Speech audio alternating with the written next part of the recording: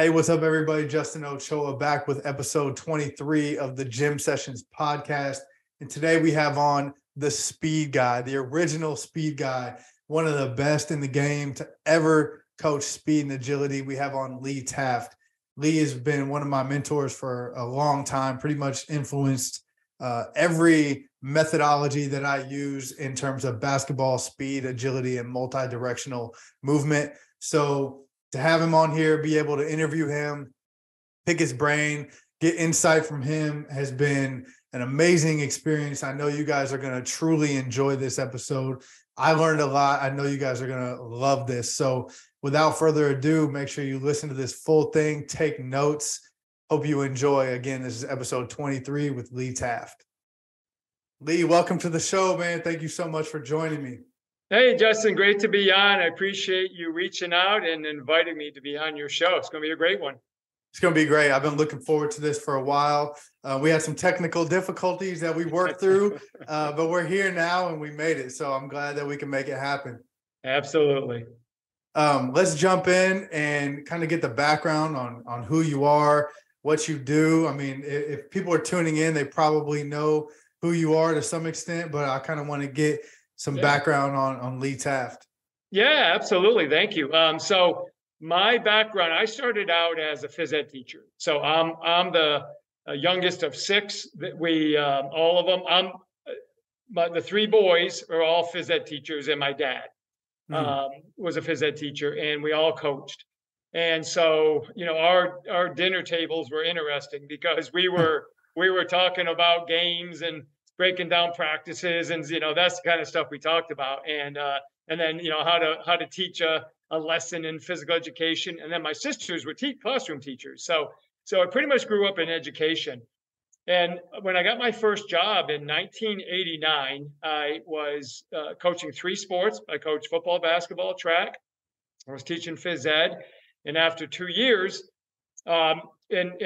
when you're a teacher, you have 5 years to get your master's degree. So I was the type, I didn't want to do the evening thing, you know, where you go for so many years, because I was coaching a lot. I actually resigned from teaching and went full-time into my master's at the United States Sports Academy in Alabama.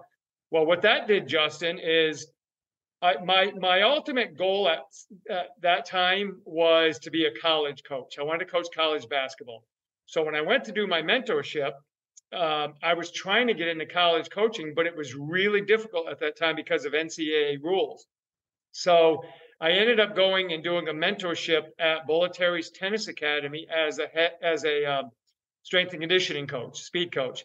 And that's how I got into that area to that extent. And then from there, it grew into, you know, running businesses and doing clinics. And I went back into teaching for a while and was a head coach again of football. And I coached basketball and track. And I was a head strength coach at a high school. But the whole time since the early 90s, I started running my business.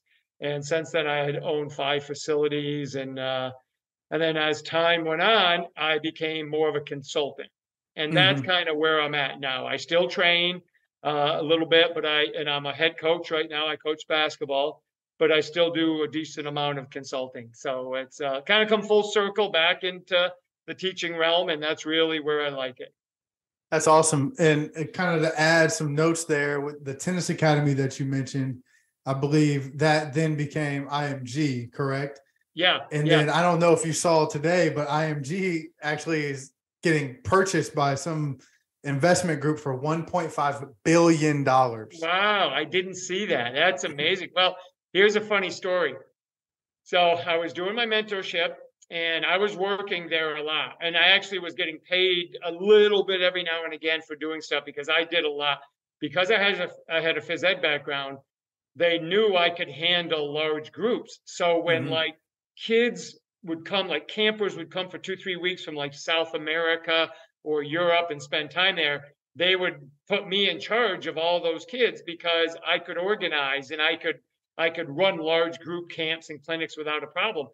Well, they really liked what I was doing. I was, you know, whether I was working with the pros or the college age or the younger kids. Well, my mentorship was over. And I still remember this day. I finished, I said all my goodbyes to everybody, and I was literally walking out of the building, going to my car, getting ready to leave. And a guy saw me coming, walks up to me and said, "Hey, Lee, I'm so and so." He was one of the heads of IMG for that, the athletic part of it, because IMG isn't just sports; it's everything. Like it's yeah, modeling and all this type of stuff. So it comes up to me and goes, "Lee, we really liked what you did. We'd like to offer you a job, and we'd like to keep you here." And I said, "That's great." I said, I've spent 6, 7, 8 months on a mentorship, haven't really made a lot of money. I now need to start earning some income." He goes, "Great." He goes, "We're going to pay you $13,000 a year to be a strength coach." And I said, "Hey, it's nice meeting you. Good luck with that." And I'm like, $13,000. I'm like, I couldn't pay for my rent or my car or anything. I'm like, "No, thanks." And I went on. And here's a company, IMG, that's worth billions of dollars, and they're going to pay me 13,000. So I'm like, no, thanks. I'll see you later. That sounds like strength conditioning. That sounds like times haven't changed much. No, especially back then. Man, back then, the guy who was my mentor, his name was Pat Etcheberry. Pat was the head strength coach at University of Kentucky for a long time. Won national championship in basketball. He was really, really good. And back then, he was in charge of all sports. He was the strength coach for football, basketball, gymnastics, didn't matter, everything. He did it all. He made $30,000 a year to do that. Well, what happened, he was working out with one of the tennis players. Her name was Susan Sloan. She was a top player in America way back then, young player. And one of the guys from IMG happened to see Pat working her out. He calls down to Nick Bollettieri, the owner, and says, "We got to get this guy." And because they wanted him to work with a young up-and-coming player named Andre Agassi, who people in the tennis really know Andre. And so they hired Pat, and they paid him $100,000 to work with Andre. So he went from training the entire University of Kentucky athletic program at $30,000, goes and trains Andre Agassi for $100,000. I'm like, what a difference when you get into that type of industry. So yeah, it was much different. Dude, that's kind of funny, kind of a little funny backstory. I'm in the middle of a gym transition right now. We're going to build out a new space. Good. And the owner of the building had some, basically just like some hand-me-down equipment, some machines. And he's like, "Hey, do you want these?" And I looked at them and I'm like, "Man, how do I know what this is?" And it was actually the line of machines that Andre Agassi developed way back in I think it was like the late 90s or something. Yeah. I don't know if you remember those, but he had like a line of fitness equipment. So a couple of the machines we're going to scrap, but there's a couple of them that I actually like that we're going to keep. So kind of full story there. Yeah. That's awesome, man. So I kind of, I've listened to you on podcasts in the past and know a little bit about your coaching background, but I like to ask this question anyway, just to get people to dive in on the topic. But kind of what got you into coaching? I know you said you grew up in a coaching physical education family, but what clicked for you when it was like, this is what I want to do? Yeah, well, I think one of the greatest things that teaching does for us when we're in college is you have a student teaching semester, right? You have to go and you get a student teach. It's like an apprenticeship. And I think every job should do that because it really lets you know. So when I went and did my student teaching, they asked me if I would help coach. So I started helping coach tennis, and I would go in and actually help with basketball, and I would help with other sports. And I really, really liked it. And before I was even graduating college, and when I was in college, I used to work a lot of summer camps and, basketball camps, because that was the big camp back then. And I would do individual lessons with tennis and, just and parents would ask me and actually pay me a little bit on the side to teach your athletes to be faster and run faster, because I was always a good athlete. And I kind of knew how to teach it a little bit. I just being around my brothers and my dad. And so I got the bug for it. But when I did my student teaching, and I was actually coaching other athletes that I didn't know, it was exciting for me. And like I struggle in a lot of areas. We were joking about this, like technology and stuff. I never grasped it. You know what I mean? And I grew up at a time when we didn't have a lot of things. Like we didn't have cell phones, we didn't have computers, we didn't have all this stuff. Computers started to come out later, but you didn't really use them like we do now. And I just never grabbed onto it. But what I had is, and I don't know if it's a genetic thing or just because I was around my dad and my brothers so much with coaching, is I could see things really well. Like I could see movement well. I could see an offense or a defense and how it should develop even before it does. That stuff came really easy to me. So it just attracted it to me. You know what I mean? It was something like, I know I can change this program around. I know what they need. Like I can evaluate a program, somebody's team or whatever, and pretty quickly say, these are things that would be on my priority list to help this program develop. And that's where the consulting comes in. But with my own program, because last year I just took over a new basketball program, boys high school, and it needed a lot of work. And it's funny because we started out the season last year 0-7. I had to get rid of several players, really poor culture, poor attitude, but we just kept hammering away. And then we end up winning 12 games, won 6 out of our last 7, got beat in the district championship or semifinals by the number 1 seed that ended up going on and winning it. And so my strength in coaching is I can see where things need to go. It was something I just listened to my dad so much and he used to tell me. It just kind of became a part of what I could see. And then from an athletic movement standpoint, I see movement really well. Technology throws me off, but just pure vision and seeing it and being able to recognize instantly, that's something I've always been able to do. So I ride it. I ride on that a lot. And not that I don't think technology is important in advanced methodologies of testing. I think it's critical. It just wasn't something that was comfortable for me and quick. So I used my eyes and I kept developing that ability. I love that, man. So that kind of leads me to one of my first questions that I wanted to dive into. And, specifically in the world of basketball, I've heard you talk about a lot of different movements, a lot of different movement terminologies that I think you've actually coined and named and identified from film. So I just want to ask, like, what are your foundational movements of the sport of basketball that all athletes need to master? Like we talk about in the weight room, it's, push, pull, hinge, squat, all that. Is there a basketball version of that you kind of live by? Yeah. And it goes general to specific, just like we would if we're training a new team or a new athlete, right? Get them general development and then specific. So the 7 patterns that we want all our athletes to be good at, and every day during our warm-ups or throughout the practices, we work on those 7 patterns. So the first 2 are linear-based, acceleration and then sprinting. And then the second 2, so to make 4, is the lateral. So you got lateral shuffle or defensive shuffle, and then you got the lateral run, or what some people call it crossover. And then we've got 2 retreating to give us 6. We have a back pedal and versions of that, and then we have a hip turn, which turns into something else. So I hip turn to start retreating, and then I go into whatever we're going to do from that point. And then the 7th one is some kind of jump pattern, and there's a ton of those, right? I can jump, I can leap, I can hop, I can do whatever. And so, Justin, those 7 patterns are the foundation of our basketball movements, soccer, football, tennis, whatever. But for basketball, now what we can do is we can start to coin phrases that help a basketball understand what it is that they need to do specifically in different situations. So let's say you and I are playing basketball and somebody's setting a screen on like a side ball screen, and I'm guarding that screener, and I want to hedge a little bit. We teach our basketball players a term called the snap shuffle. A snap shuffle, when you hear snap, it's very quick. So a snap shuffle is very short, very quick. It's just enough to change the pathway of the ball handler. But let's say I'm guarding full court and I really got to work making this player turn every time they go a couple dribbles. I get in front of them. I would use what's called a power shuffle. Power shuffle. So if I yell it out to my teammates, I'll snap. I'll go, hey, snap shuffle on this. Remember, here it comes. Snap it.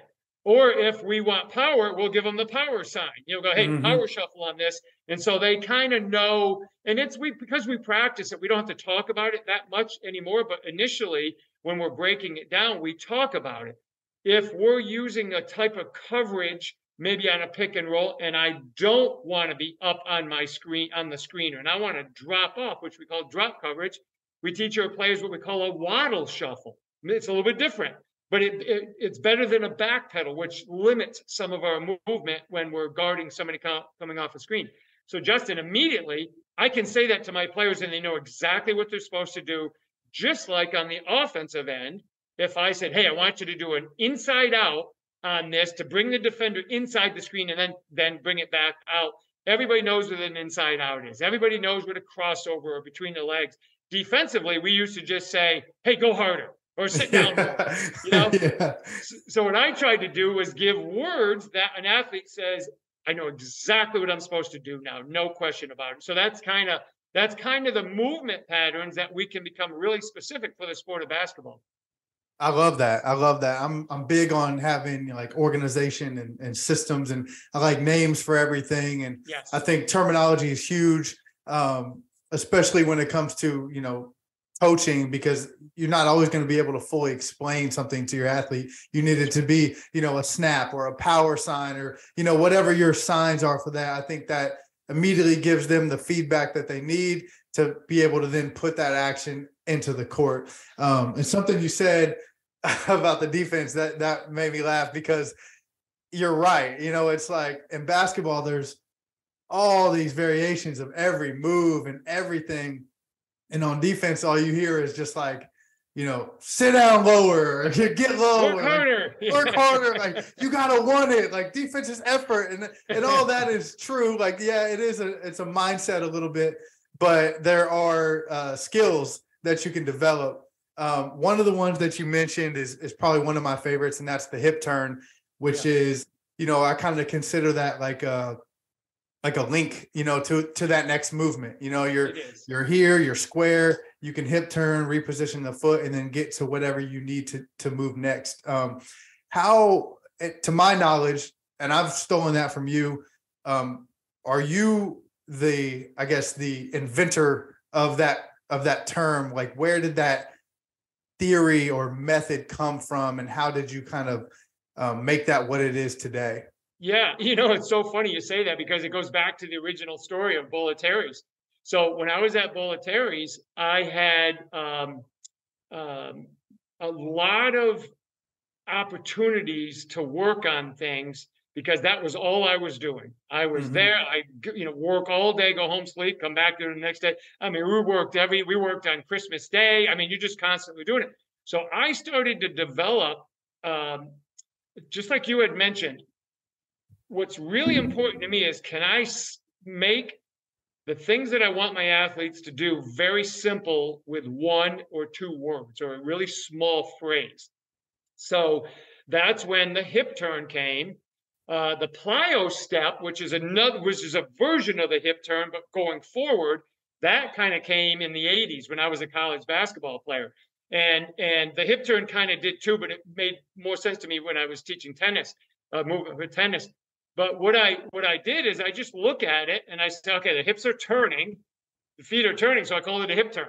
And like the plyo step, everybody was calling it a false step, because I played football and I coached it, and everybody said, it's a false step. And I kept saying, well, it's kind of plyometric though. It's like the athletes are doing it for a reason. So I coined it a plyo step. That's how it came about. And then like the lateral gait cycle, all these words came out because as I would study them, I'm thinking, okay, I got to call it something that makes sense to me. And then it made it really easy for me to tell another coach, say, hey, think about the hip turn. I said, the drop step only matters, or a pivot only matters when the ball's in our hand, or if it's going to be a violation otherwise. But I said, the quickest movement and what athletes want to do is they want to reposition their feet so they can punch the ground away. And that moves their body away. So that's how the hip turn and all these different phrases came. I needed to say something to my athletes that was really quick. And that's how like snap shuffle and all these things came about. I like that.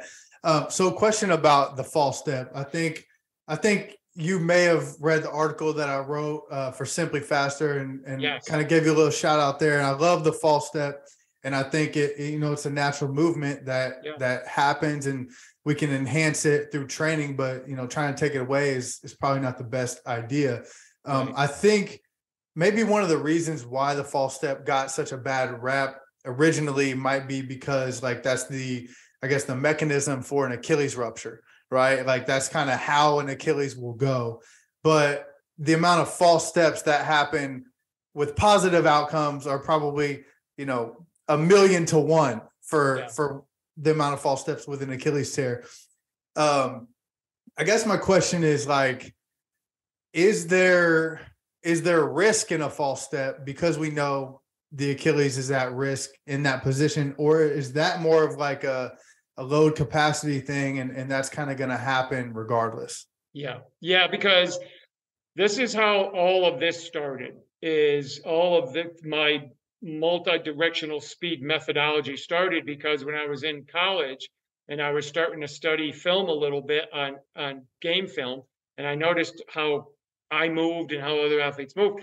I noticed how everybody repositioned, hip turn, laterally, plyo step, or that full step action. And none of them did it with a thought process of, I am going to move my foot here. You just did it, right? You're going to beat me. I got to do something quick. And my foot naturally repositioned. So what I started to do, Justin, is I went back in time. I started to study film that I could find way back in the 50s. I would watch, even before that, I'd watch fighters, boxers. I'd watch old football players, Gale Sayers, some of the greatest running backs, Jim Brown, all these people. And I'd watch what they did. Then I started to watch guys like Barry Sanders and Michael Jordan and kind of, around my age type athletes. And then I started to, because I was a phys ed teacher too, I started to look at, geez, these third graders are doing it too. Everybody was doing it. So then that made me say, okay, central nervous system. And then I started to look at the sympathetic nervous system in fight or flight. And then I said, well, the reason it happens, and this happens with football coaches, is they scream, don't false step, don't move your feet. And then the next play, the athlete does it again. Right. Because the fact of not making a play is a higher risk than getting yelled at by the coach because you moved your foot the wrong way. So the instinct and the innate ability of an athlete to move is driven by the central nervous system that's been developed, over, centuries to protect ourselves. And so for us to think we can stop that is really naive because it's going to happen anyway. Now, having said that, that would be like the Achilles rupture is probably the result of some kind of low functioning or dysfunctional tissue that has not been properly treated, or it could be just a genetic thing that could have happened, because you'll see of some athletes that they tear one and then, another year later they tear the other, just like ACL athletes. I have never ruptured an Achilles. I've never torn an ACL, but I've had some crazy accidents, like with playing sports and getting hit and stuff. Genetically, I'm probably just very lucky, as where Robbie Hummel, who was a guy from Purdue, basketball player, had 3 of them. Poor guy would come back, play him, he'd do it again. He probably was genetically just predisposed, maybe due to the notch where it attaches or whatever, just couldn't stay healthy from those things. But it had nothing to do with his movement style. It just had to do his body wasn't going to give it up. So long story. So we don't really have the right to tell our central nervous system that's primed to protect us, to escape or attack, that's wrong.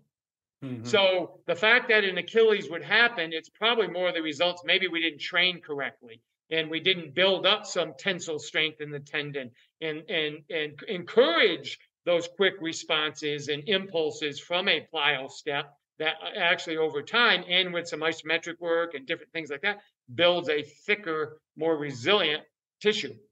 So that's kind of my take on it and what I found over the years, because I've never had an athlete of mine tear anything, and it's probably just luck more than anything. It's just been lucky.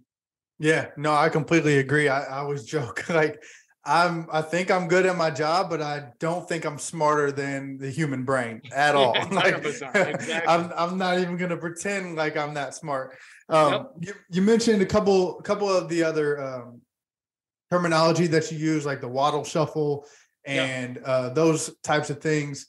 I want to kind of go into some of the differences between some of these movements that might be similar or look the same to the untrained eye. You kind of went over one with the snap versus the power shuffle. Yep. I want to go into, I guess the first one would be like on a back pedal, different variations of re-accelerating from that. You've got like a cycle or like a T-step.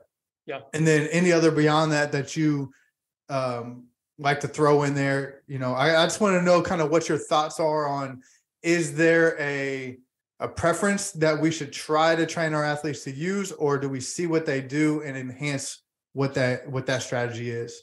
Great. That's an awesome question, because this falls right in line with what we just talked about.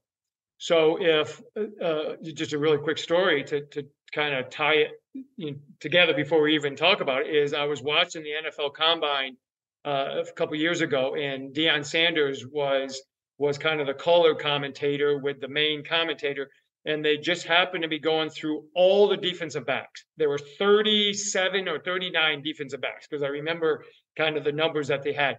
And they were doing a kind of like a V drill or a W drill where they had to backpedal, brake, backpedal, brake, right? And I think it was every single one. So it would have been 36 of the 37 or 38 of the 39. Every one of them did a T-step, a version of the T-step, and broke. One of them stayed vertical, what I call a vertical heel or a cycle action, like you were talking about. And the whole time, Deion was saying, see, he's wrong. He's doing it wrong. Doing it wrong, doing it wrong, doing it wrong. And then one guy does it right, and he goes, there it is. Finally got somebody doing it right. So I'm like, I'm sitting there thinking, okay, so the best athletes in the world at that position who are getting ready to go into NFL football all did it wrong instinctively, but yet they're at the combine for a reason. That's why they're there. And then I go and I break down Deion's film, and he had more T-steps than anybody on a breaking up. So the point being is, vertical heel is not wrong. A T-step's not wrong. We have to start using the word why. Why does an athlete choose to do a T-step in that moment? So if I were guarding you, and Justin, you drove me off with one hard step and then maybe did a hitch, like you were just gonna try to drive me off and then turn quick hitch pass, and then you're gonna try to beat me one-on-one. Well, I could probably vertically have a vertical heel plant real quick, because I didn't have any momentum. I just took one quick step vertical. I could probably do it really well. But I also might do the T-step if my hips opened up a little bit, because that's more cohesive from the kinetic chain from my pelvis rotating to the right, which brings my knee that way, which brings my foot that way. So I would naturally T-step. Okay. So, and here's the difference. This is why athletes would even use a T-step. When the foot touches the ground in a vertical heel position, however wide that foot is, let's say 3.5 inches, 4 inches, whatever, how big the person's foot is. Well, that's the ground surface contact they're able to use. When they turn the foot slightly sideways, maybe 45 degrees, some 90, some in between that, now they have, if like I have a size 10 foot, well, if I have a size 10 foot and I'm wearing cleats or turf shoe or whatever, I've got great friction, really good friction into the ground. Plus, when I turn that way, I turn the hip on more because of that external rotation, and the core of how we spiral gets turned on as well. So I really have a tremendous amount of stability to break out of that position, and that's what's critical. Can I get out of it? So when you see athletes do it naturally, it's an innate thing that helps them escape that old space and attack new space really, really well. T-step, vertical heel, neither one is wrong. We just don't want to take away either one from the athlete, because our coaches 50 years ago said, no, you don't. You chop, and then go. Well, while you chop, and the guy's already caught the ball and scored, right? You haven't moved yet. Yeah. But what happens typically is, if I'm guarding you, or we're even playing tag, I'm just planting my foot, not even thinking, and I'm trying to accelerate. The key that you and I have to coach is shoulder position. That's going to help us determine what type of footwork we have a lot. Because if my shoulder starts to get upwards vertically over my hips, I'm probably going to T-step naturally just because I need more contact. I mean, it's going to take me longer. But if I keep my shoulders in front of me, if I T-step or vertical heel, I'm going to be able to have a strong impulse, and I'm going to have a great angle of force application to re-accelerate again. So that's really what we should be looking at, and let the foot do what it does, because the athletes are going to react naturally based on that particular moment. Yeah, it's funny you tell the story about Dion, because I have a similar story. I made it a post a couple months back. It's an old DVD of Michael Jordan teaching defense. And he's like, you know, if a guy drives right, you want to open up and pivot and slide to the, and he's doing the old classic. That's what he was taught. Yeah, and you do the old classic pivot, you know, where it's like square feet. There's no external rotation on that lead foot. He does the pivot where that front foot is stuck there. And then I cut up some game film of him literally never doing that, always doing hip turns, always plyo steps, always reposition. And so I guess that's a good question to lead us into the difference between a hip turn into a shuffle or a hip turn into a lateral run versus that pivot where that front foot kind of stays stuck in the mud. Exactly. So let's learn from the T-step and the vertical here from going backwards to forward. The reason we like to have that T-step at times, or the body likes it, is because it creates friction, which gives them more time to push off. But yet when we're opening up, playing defense, and we have to retreat, and we use a full foot contact and we pivot, that's not good friction, because it slows us down, because we're trying to go. If you're exploding by me, I don't want to take a long time to get around, and the pivot does. And the problem with the pivot, in order for me to pivot, let's say I'm going to pivot on my left leg, which means I'm opening my right side. The left shin and knee usually have to get a little bit more vertical over the ball of the foot so I can pivot on it. Otherwise, I can't even pivot that well. So that's a negative. But if I hip turn, so let's say my feet were on the foul line, and I do a real explosive hip turn to match your speed of going by me, you're going to see my foot that's going to be doing the push-off is going to move in front of that line. It's going to create the angle of the direction I need to travel. And much like we talk about if we were punching something or someone, we wouldn't put our hand on them and then push really hard. We would contact it. We would come from a distance. So the foot in the hip turn, which the first phase we call a pop-off. That's how we teach them. Pop out of that area, pop up. So what we do is we hip turn, and as that foot releases, Justin, it now relocates, kicks into the ground, stiffens, creates a massive elastic response, and then we move really quick in the direction we want to go. As where the pivot doesn't allow me to do any of those. The pivot actually needs more power. Power is better than strength, but it's not as good as elastic energy. So we want to make sure we have more elastic energy. A longer lever or a longer leg is quicker to move. That's why sprinters don't squat when they run. They stay tall because they can get it on and off the ground quicker. Same things apply with these multi-directional movement patterns, such as the hip turn. Yeah, for sure. I totally agree. And the follow-up question to that is I still see clips of, you know, kind of like I said, the squared feet. And I know that you're really big on opening up that lead foot. So when it's like the pop motion that you teach, like push open, or was it push open? Push open push would be the lateral run. Push open pull would be the lateral shuffle. And so you need some of that external rotation with the foot, because the toes are going to point out in the direction, and the shin angle is going to be there. Is that just an old school myth of, you know, staying square and all that? Like, I still see that, and I'm not understanding why it's being taught. Yeah. So again, we go back and ask ourselves, why does the athlete do that naturally? Because everything that I teach was based off 30, 40 years of just studying and watching. Mm-hmm. And I didn't question it. I just studied, well, okay, these athletes. And so thousands of times of repetition, seeing it, I saw these patterns. And then I would say, okay, well, why is that happening? And that's when it drove me to the nervous system. And then the kinematics of movement and kinetics of forces, right? So if we look at the shuffle and an athlete's moving really quick to their right, why would a coach say you want to keep that front foot square and straight? Because they're worried about the change of direction. Mm. And they think, well, if the foot's turned out, I can't change direction. The thing they don't understand is the body is the greatest at self-preservation and at recovery methods. So when the foot turns out and I have to quickly change direction, that internal rotation is like milliseconds and go, boop, it turns right back. And then we start to change direction. That's why athletes do it all the time. I always encourage people right now, while we're doing this, there's the NBA playoffs going on. Just study, just watch any defender and you'll see their feet open up. I was watching it last night and Jimmy Butler and all these guys watching them defend, and you can see them that just naturally opens. So here's the other thing to consider.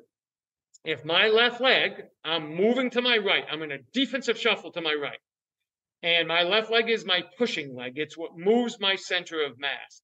Now we got to understand the gait cycle. We all kind of know the running gait cycle, but we don't understand the lateral gait cycle as well because we just haven't studied it as well. Well, when my left leg pushes off, there's a force created. But what do we know about physics? There's always an equal and opposite force to allow another force to occur. So when my left leg pushes, my right leg separates. That oppositional force actually helps my left leg push harder because it's creating a source of stability through my pelvis, which drives down through my leg and into my foot. So that separation of that front leg helps me. It'd be like throwing a ball. If I kept my left shoulder forward while I threw and I threw across my body, I don't have any force. But if I clear the front side oppositionally, reciprocally, I create more force. Same thing on the shuffle. So I push as that front leg abducts, opens, and externally rotates, it creates more of that escaping principle of protecting ourselves. So if I'm trying to get away from a wild animal, I'm not going to keep my feet squared. I'm going to turn and I'm going to run, right? Yeah. So the shuffle is a pattern we've developed, right? Because that's not a protective measure, really. It's how I play sports. But what happens is when the front foot opens, it now allows me to use my heel or my calcaneus. The calcaneus or the heel is highly proprioceptive, so it gives a lot of feedback to my system. And when that heel digs into the ground, because it's so stable, I can pull while my momentum is moving that way already, and it allows me to maintain that momentum. As where if I keep my foot squared and I abduct, I do not externally rotate, and I pull with the ball of the foot, and my foot's 10 inches long.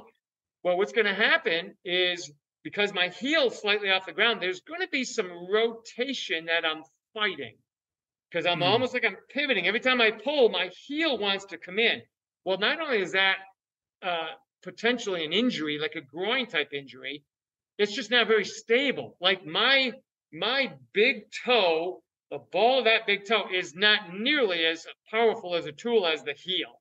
And now once I'm turned out, when I pull with my heel, you could do it right there while you're sitting. If you pull with your heel, you're going to feel your hamstrings turn on, potentially the glutes, depending on how much your hips involved. And the gastroc is going to be very stable because you're in a dorsiflex position. Because the gastroc connects up into the upper leg, how it connects on the outside of those trochanters of the femur. And that's really, really important for the shuffle. So when people question me, I'm always saying, well, break it down for me. They're like, well, you can't change direction. I say, okay, let's forget that. Well, tell me biomechanically what's going on. Well, it's just faster. That's the way we should do it. I'm like, you got to understand it. If you're going to teach it or you're going to tell your athletes to change, but yet they naturally want to turn their foot out, you got to have a reason. And science And human movement tells us the reason if we actually look for it. Hmm. Totally agree. And you mentioned dorsiflexion, something that I wanted to bring up. I think maybe a couple of years ago, I saw an article from you about that being like one of the most important capabilities for athletes to achieve, and just making sure that your ankles are able to be, flexible, but also stiff, and have the access to that dorsiflexion. Can you kind of just speak to some of the importance of how important dorsiflexion is for athletes? Yeah, yeah. And this is when it gets fun for us, guys like us, when we look at it, because if you take, and I've worked with several NBA programs, college programs, like higher level athletes. And the reason I'm mentioning that is those guys have put a lot of miles on their body, and their Hmm. ankles start to, like, my ankles aren't nearly as flexible as they used to be, just because I've had, 50 plus years of toll on them. And so it's hard for me to get the same range. Well, what happens if I can't dorsiflex? So I can't bend my ankles forward. What happens is I start to be able to maintain the same defensive positions. Now I start to hinge more at the waist. So I bend over more, and that's not wrong. That's actually a good quality. But because I lack this dorsiflexion, I don't use my quads as well. And the quads are a great accelerator and decelerator of movement. So if I Hmm. can't dorsiflex, we see a kneecap that sits way back, almost over the ankle joint, when it should be out in front of the toes.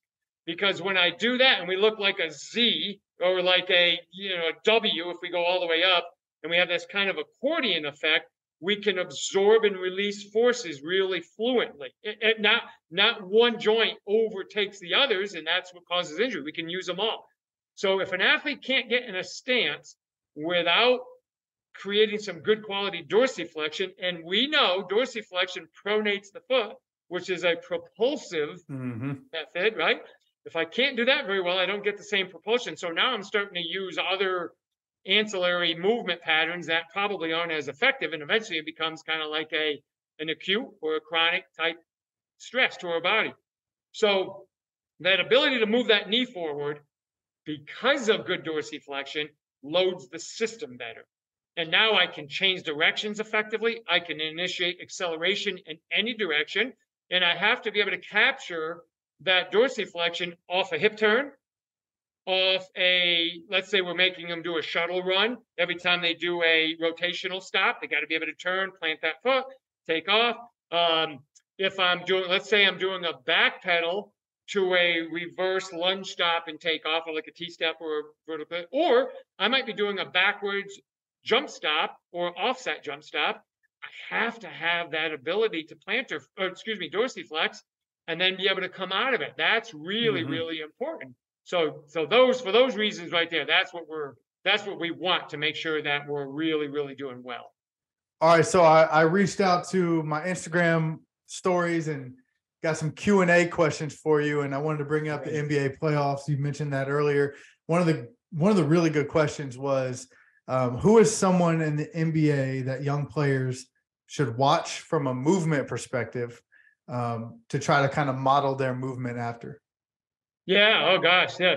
I like that question because uh, it um, it gives people who are asking the question, or viewers, an opportunity to start to view other players and say, Hmm. that's not right. They're not doing it right. Versus, that's really smooth.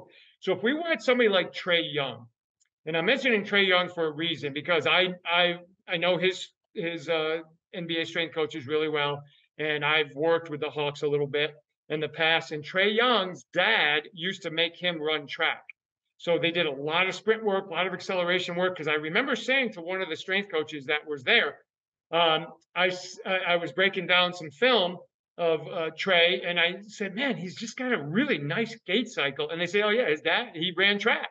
And so it translates really well into his multi-directional speed too. Because if you watch him, when he shifts into Hmm. another gear, he's like a deer. He's gone Hmm. really, really quick. So he gets great positioning. He's capable of capturing good dorsiflexion and does things really, really well.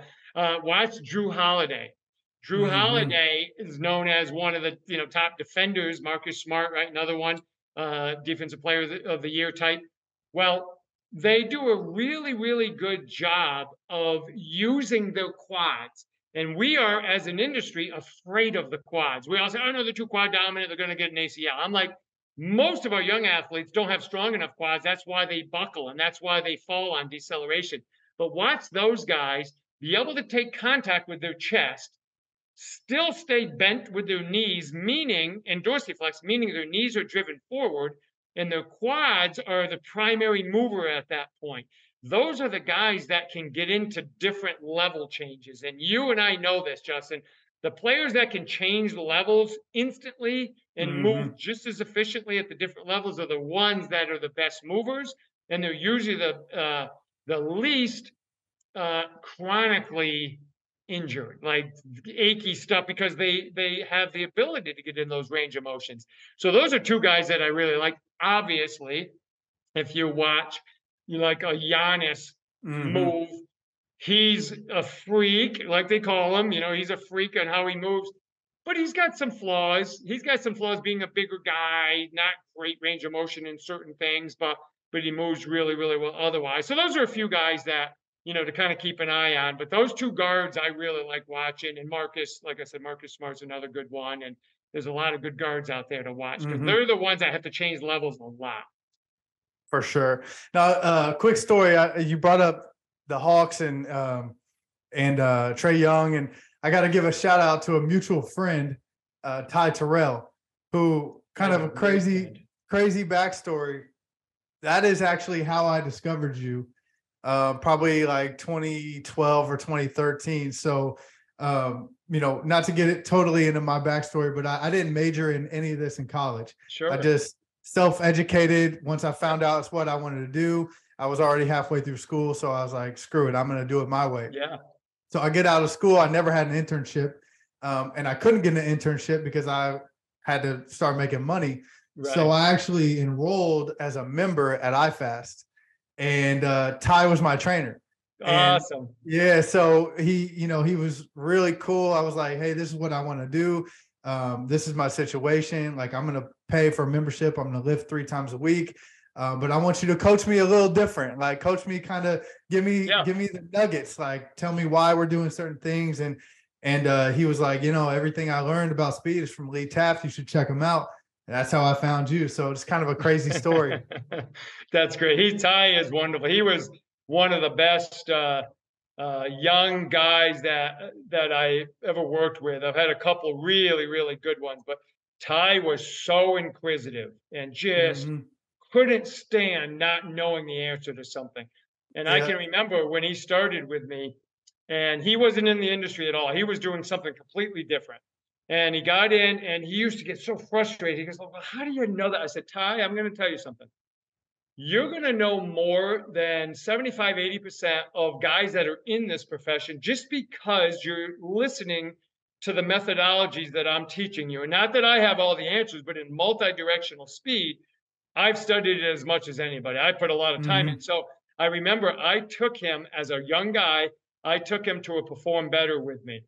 And I was up on stage doing my presentations, and I told everybody, I said, hey, listen, I know afterwards going to be a lot of questions, and that's great. But I said, I got a young man with me, and I point back, and Ty's sitting in the crowd, and Ty's eyes get this big because I'm saying, if you guys have any questions, Ty can answer your questions too. And I could tell he's like, no. And so it was over, and some people went up to him and asked him, and he goes, I couldn't believe I knew what they were asked, the questions. And I said, Ty, it's because that's what you're being exposed to every day. These people aren't being exposed to it. So you're learning stuff. And he just took off and studied like crazy. And then he got connected with Mike and Bill at iFast. And then, then he went on. Now he's the head guy at the Wizards. So he's amazing. He does a great job. Super cool, man. Yeah, I trained with him for a year, and it was great for me, for my athleticism, but it shaped my career because I got to be around that environment and be in basically the athlete's shoes of who I want to be as a coach. And so I forgot to tell you that earlier, man. It's a really, really full circle moment for me. That's pretty cool. That's awesome. All right. So second question. This is that we kind of addressed this, but I'm gonna ask it anyway. It says, what are the major differences between speed training for basketball and speed training for other sports like football, tennis, baseball, and things like that? Yep. So again, I'll always go back to the foundation of movement, and sprinting to me helps every single sport. Mm-hmm. Volleyball, tennis, pickleball, all these sports that are short court, and people think, well, I don't go that far. It doesn't matter. It's like strength training will help you too. Sprinting gives these athletes a chance to develop amazing feet, amazing ankles, amazing lower legs and tendons, like we talked about, Achilles, lower leg. Then it develops that ability to connect the legs through the upper body, through the core regions, and you know, the hips and all that stuff, and then the upper body. But from the central nervous system, the you can't do any other activity where there's quicker Yep. ground contact than a maximal sprint. So all the benefits from that. I just talked my basketball team, almost every one of them, didn't get them all, but almost got them all out for track. And we started a track program at the high school I'm at this year, and we sprinted, and they followed my sprint program. We sprinted twice a week, we jumped twice a week, and our kids kept getting faster, and they all wanted to jump higher. Now most of those kids are dunking, and we've been doing it 2.5 months, 3 months now, and they're seeing the ones who didn't do it aren't getting the same results. And I kept telling them, I said, we train 45 minutes. We go in, we warm up, we do our stuff, we go home. And Mm-hmm. they keep getting faster. So that ability to sprint transcends everything, and then that improves basketball. Now, the difference becomes when I'm trying to get a basketball player to move more efficiently, there's a tremendous amount of repositioning ability, which means my feet are never in the same spot. And when I want to move, I reposition based on the direction of travel I have to go, even if it's just for a split second. That ability to do that while staying in the tunnel, which means staying level or not going too much up and down when I don't need to, is really, really critical to help a basketball player move. So we can take all that nice resilience and stiffness and central nervous system adaptations from sprinting general and transfer that into the basketball moves, because I'm a better central nervous system type Mm-hmm. moving athlete at that point. So all the other quickness stuff really matters. And I have a 6-week program that I share with everybody out there on how we start building sprinting, and we just keep recycling it every 6 weeks. I have a daughter that both my daughters did it, but my one daughter just finished college, and she did that 6-week sprint program all through college and kept doing it. And she became one of the fastest players on her team because she never got away from sprinting, even in season. She stayed in it, and that's really what makes a basketball player a better mover from general sprint work. 100%. Next question. This is from my friend David. He said, "What does your assessment look like?" And if you have an assessment, kind of like, what's the outline of that look like? Yep. Yep. So to keep it very, very simple, when an athlete comes in, I will do a basic orthopedic type. I'm not a doctor, I'm not a physical therapist, but I've studied enough and been around long enough to do a basic ankle range of motion test. Could be something like a Mm-hmm. wall test, right? Can the knee get to the wall if you're 2, 3 inches away? Something like that. Mm-hmm. We'll do some things like that. We'll do the same thing with the hips, Thomas test, internal rotation, extra. We'll just basic stuff like that. But then I take the 7 patterns. Okay, so every one of those has a model. And if the athlete's within my model, then we're good. We'll move on. But if they're way off the model, I make a note. That's a priority bucket. I have to start to fill a little bit more. So if they don't have the gait cycle for the lateral shuffle, the lateral run, if their sprint technique's not really, really good, if their acceleration, jump and landing technique, so like we'll do a broad jump. I'll do a double leg broad jump, measure it. I'll do a right leg broad jump to 2 feet, and then a left leg broad jump, and I measure the differences. And if we have a huge discrepancy from one leg to the other, we write that down and we'll start Mm-hmm. attacking that. So mine is really, really easy. It's very functional. Doesn't anybody can do it, but it gives me a framework as to where I need to start. Number one, to improve the athlete, but number two, actually, number one, to protect the athlete. Number two, to improve their performance. So those are the kind of things we do. And here's the other thing I encourage anybody in our profession that's doing some kind of an assessment. have your basic assessment that you know how to do. If you don't have answers for those assessments, I don't know that you need to do them, because what are you going to do with it anyway? So just, either send them to somebody that knows how to do it, or or do what you know how to do. Like if you understand basic running mechanics, well, assess them on that. And then I do my strength assessments. Can they hinge, squat, push, pull, vertical, horizontal, just like we would. So everything I do, Justin, is exactly how I would train them. So it makes it really easy. I don't go in depth like a physical therapist might have to do on certain things, because that's not what I am. If they need that, I'll send them to a therapist and they can take care of them. Yeah. 100%. This is a really good question. This one says, "Who do you learn from?" That's huge. And who do I continue to learn from? Yep. Guys like Taft, one of the best. I follow a lot of sprint coaches, Taft and Boo, and all these top sprint guys. That's what they do. So I have, and I learned this when I was a young person, long time ago. I have what's called a board of directors. Okay. And most of these people, if not all of them, have no idea they're on my board. And these are I like people, that. well, they're people in certain industries, including business, that if I have questions, I'm going to look what they do. Whether it's reading their book, going on their podcasts, or reading articles they've written, stuff like that. Bill Hartman, right? Bill Hartman's one of the brightest guys I know. He's unbelievable with stuff and movement quality. So I'll look at his stuff. I mentioned the sprint guys, and then multi-directional guys. There's a lot of guys out there now that are coming up with some really good creative ideas on how to move. So I'll follow them. Guys like in the strength world, who are the best strength with the power lifters, the Olympic lifters. So I look at the things that they do. What would they help me with? Leo Totten. Leo Totten was one of my first coaches as an Olympic lifting coach. I went to his stuff and taught me a lot. Gray Cook, obviously. You list half the people that speak at Perform Better, all those people. I'm really, really big on following them. So there's a lot of people I'm sure I've left out and I hadn't even mentioned, but that's what I do. And if people understand, find out who does something really well in an area you want to improve in, and then follow them. And that's how you start to become really, really proficient in different areas. Yeah, I love that. All right, last segment here. We call this the hot seat. It's just some rapid fire questions. You don't have to go too in depth on anything you don't want to. Just a little quick back and forth, and most of it is not about training. It's just about nonsense. So it's kind of fun. Cool. All right. First one. Do you believe in aliens? I think I do. My son and I had this discussion the other day. I think, because to sit here and think we got this tremendous galaxy, and you're telling me there's nothing else out there. I don't know. I think I do. I haven't played golf with one yet, but I think there is something out there. 100%, man. What's your favorite movie of all time?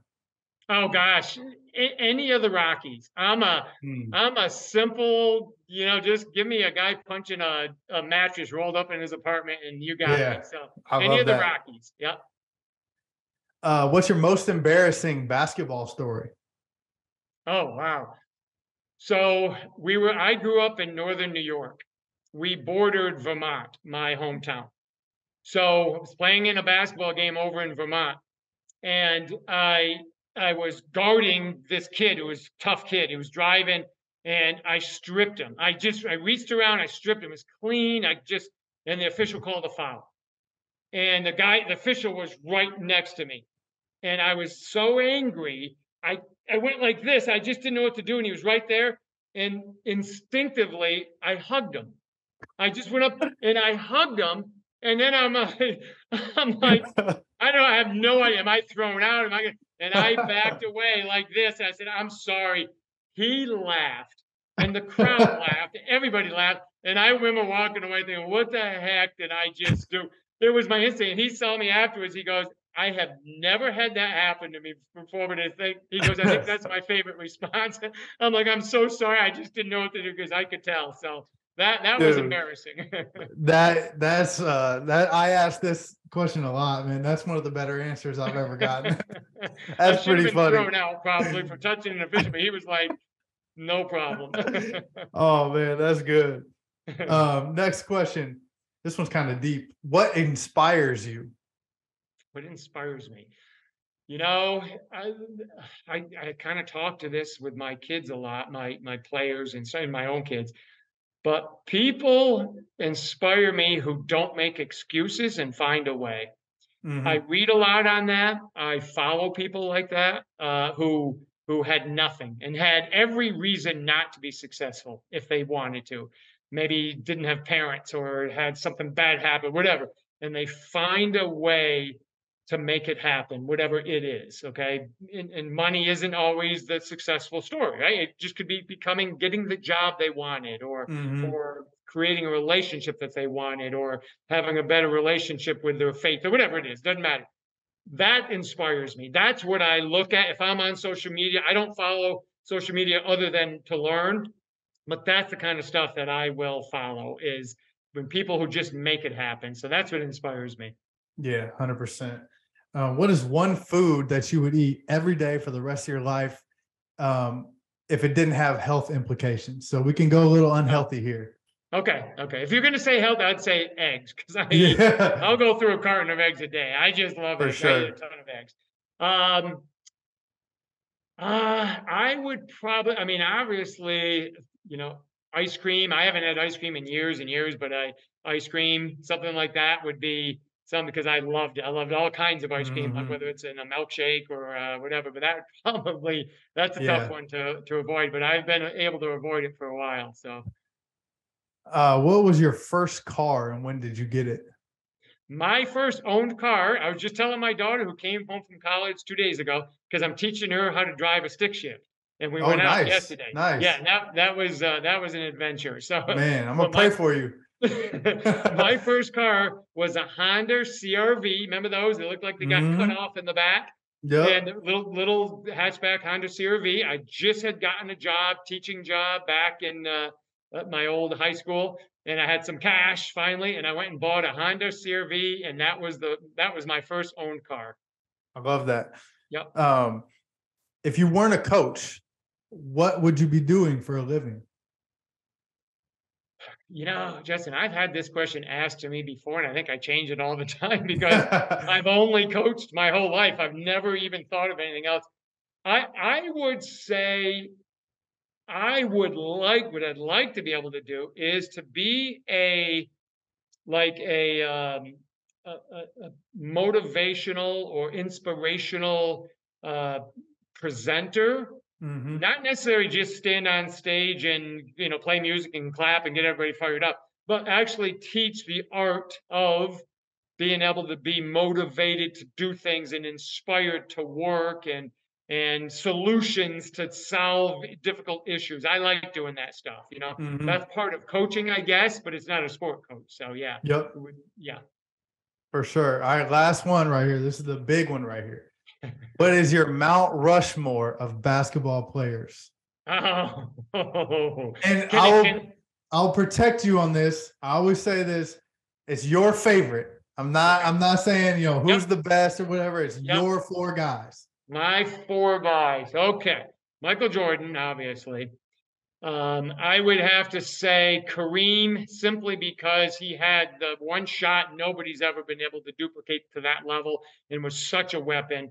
And he was at one point was an unbelievable when he was young, when I was little and he was first came in, unbelievable defender and stuff. And I watched him in college as well.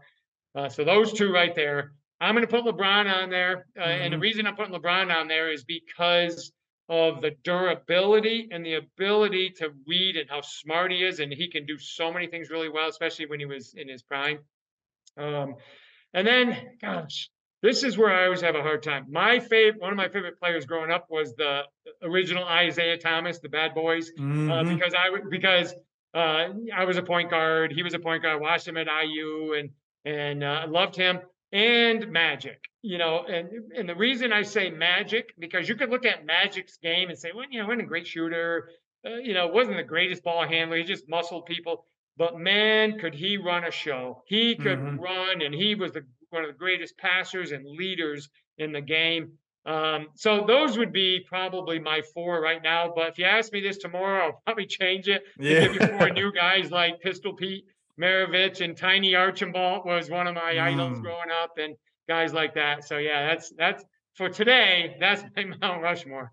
Got you. I love that, man. Well, Lee, thank you so much for joining me, man. It's been great Thank to you. connect with you and learn from you. And I think we got a really good episode. Before I let you get out of here, just want to give you a chance to let the people know where they can find you, where you're at on social media, website, all that stuff. Well, Justin, thank you. I appreciate what you're doing, and you're offering some great stuff, and people are going to learn a lot from you, and I really appreciate that. But yeah, thank you. If they go to leetaft.com, they can pretty much find, that's kind of the mothership. They can find anything they want regarding what's going on. I'm very active on social media. I try to post a lot just to help education.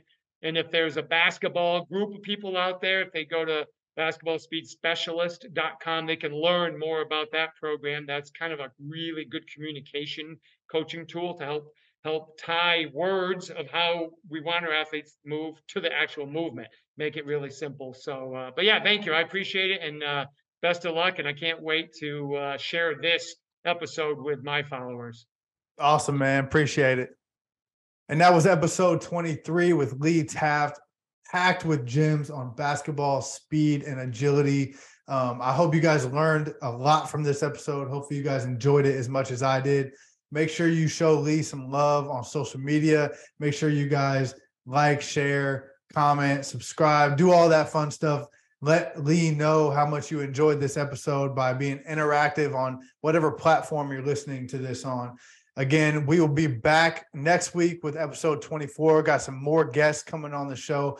Keep this train rolling, keep the momentum going. Hopefully, you guys are enjoying this. And I'll see you guys next week with another great show.